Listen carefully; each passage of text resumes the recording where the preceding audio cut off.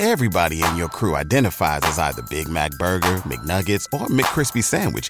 But you're the Filet-O-Fish Sandwich all day.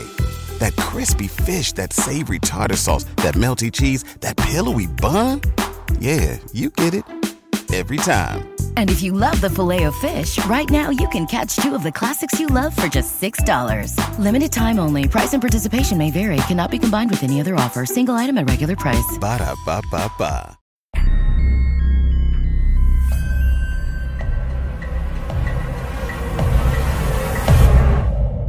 Stories Philippines Podcast.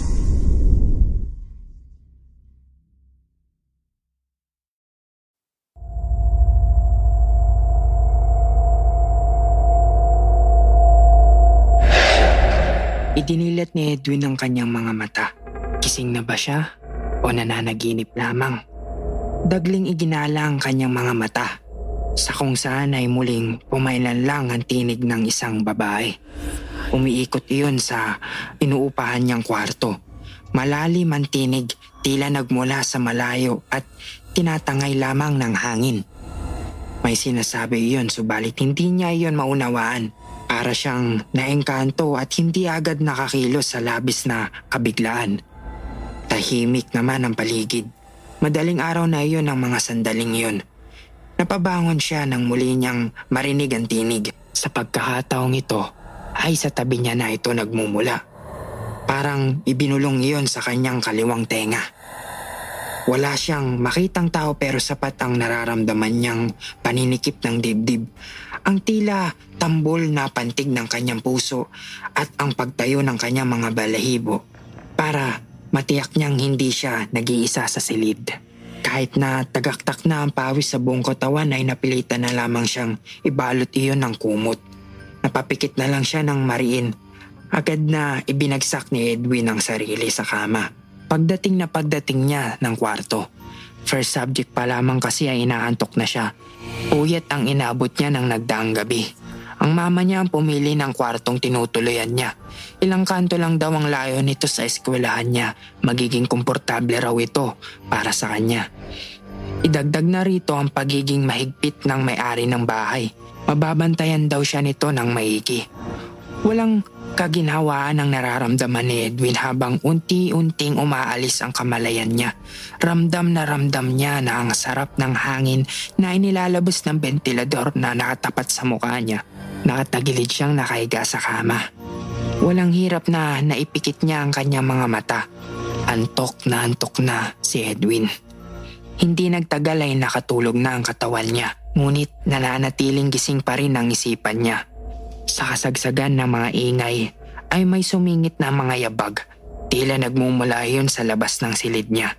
Maya-maya pa ay narinig niyang pumasok mismo sa silid niya ang mga yabag. Papalapit sa kanyang kinalalagyan ng mga tunog. Nang tila malapit na ang mga yabag sa tapat ng kama niya ay nawala ito.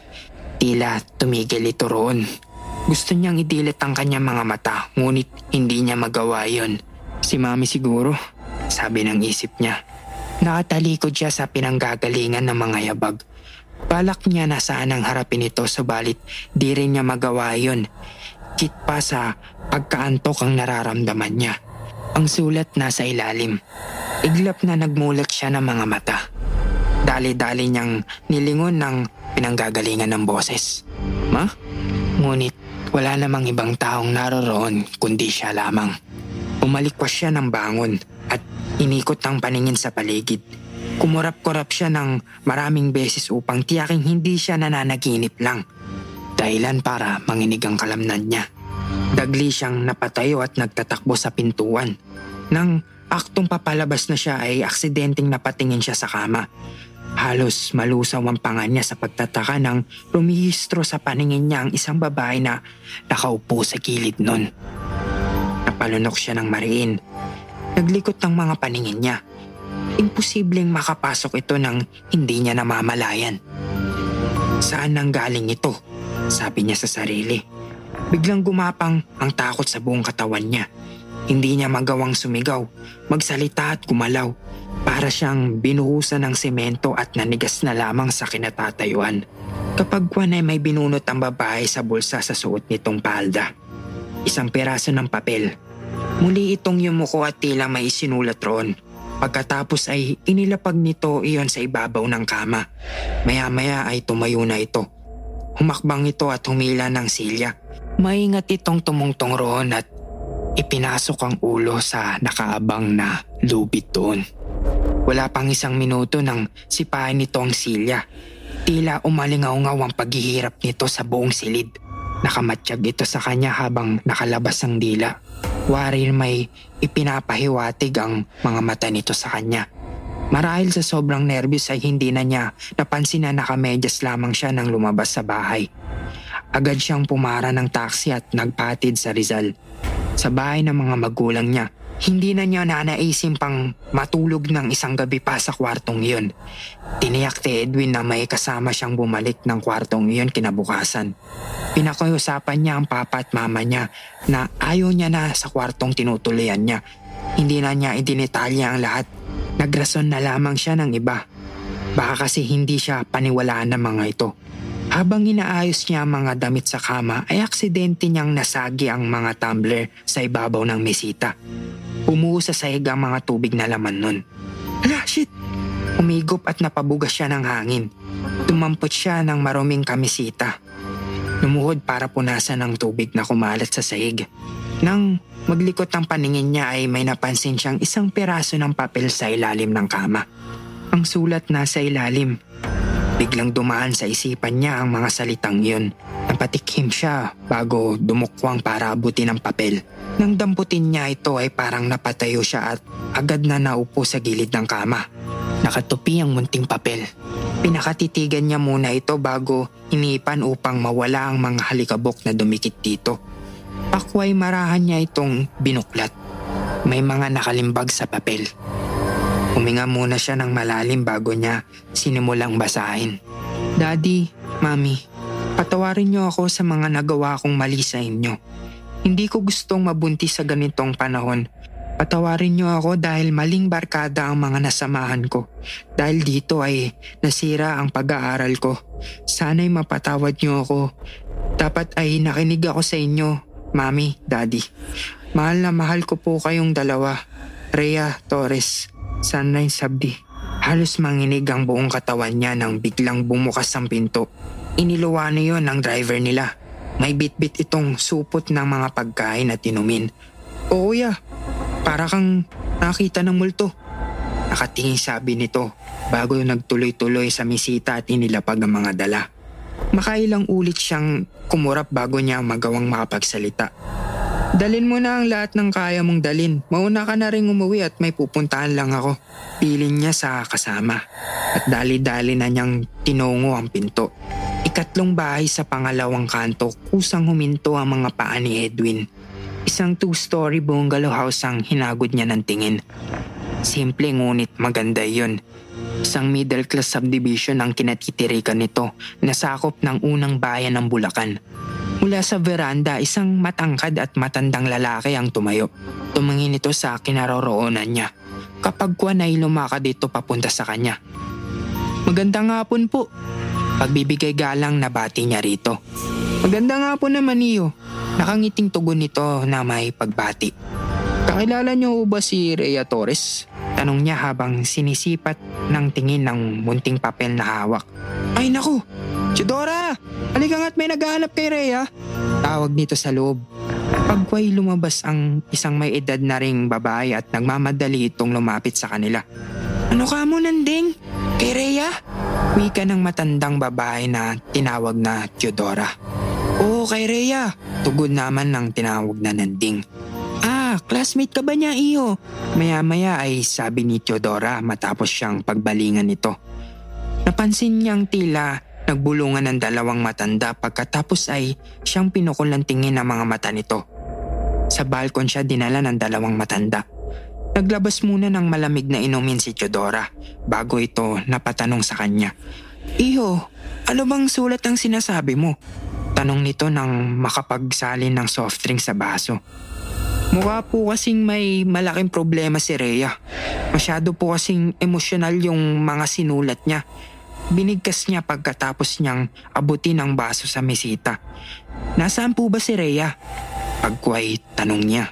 Muling nagkatinginan ng dalawang matanda.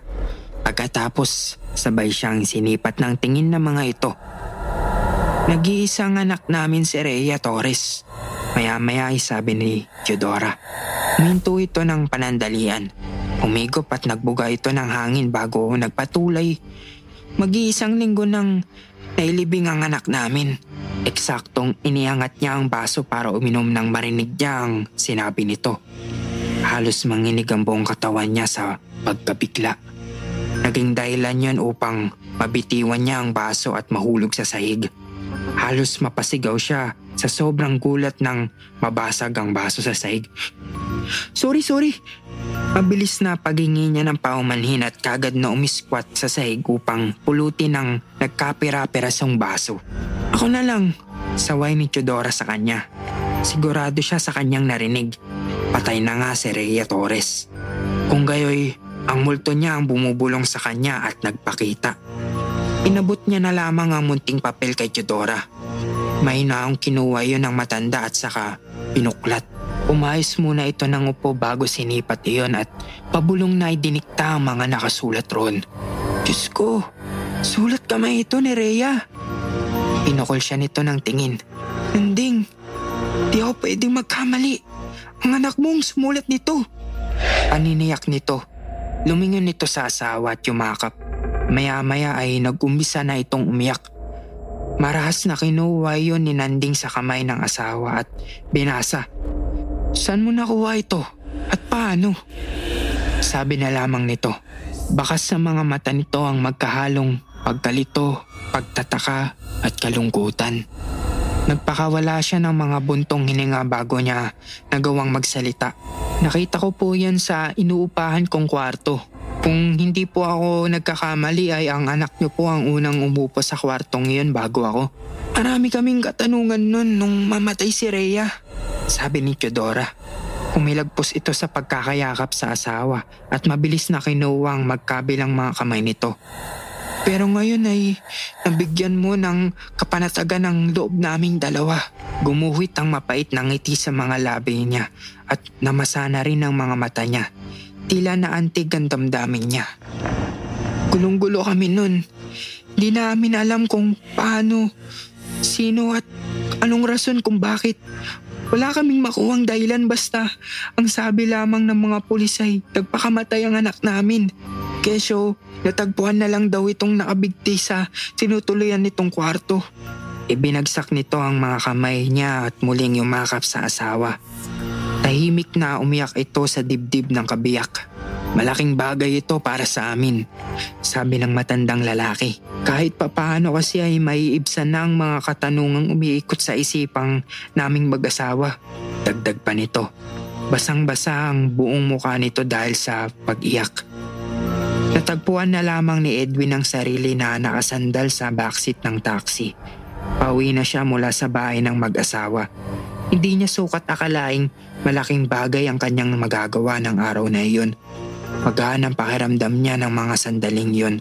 Dahil kahit papaano ay nabigyan niya ng kapanatagan ng loob ang mag-asawa. Dahil lamang sa mahiwagang bulong ay natulungan niya si Rhea. Marahil ay ganun na rin ang gustong ipahiwatig nito kung bakit siya nito ginagambala. Pabuntong hininga niyang isinandal ang ulo sa bintanang salamin. Napahikad siya. Maya-maya ay marahan siyang napapikit. Pagkatapos ng mahabang sandali ay nakatulog na rin ang katawan niya. Subalit muling naiwang gising ang isip niya. Kung saan ay may nakita siyang isang babae. Nakangiti itong kumakaway sa kanya. Rhea, payapa ang anyo nito habang unti-unting naglalaho. Salamat! Salamat! Narinig niya ang boses na iyon na para bang kasama ang ihip ng hangin.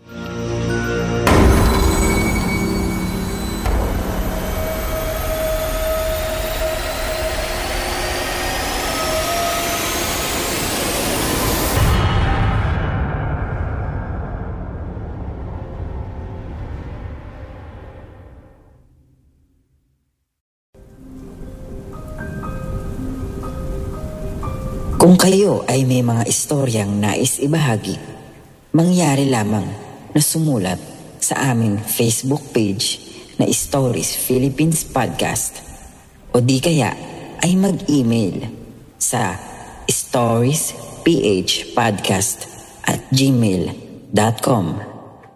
Matatagpuan ang mga link na iyon sa ating description. Hanggang sa muli, maraming salamat mga kaistorya.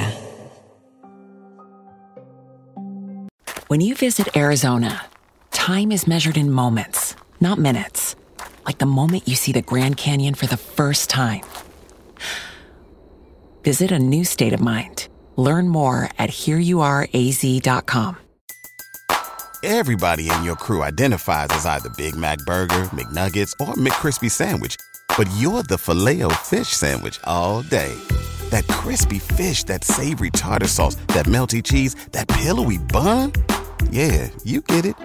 Every time. And if you love the Filet-O-Fish, right now you can catch two of the classics you love for just $6. Limited time only. Price and participation may vary. Cannot be combined with any other offer. Single item at regular price. Ba-da-ba-ba-ba.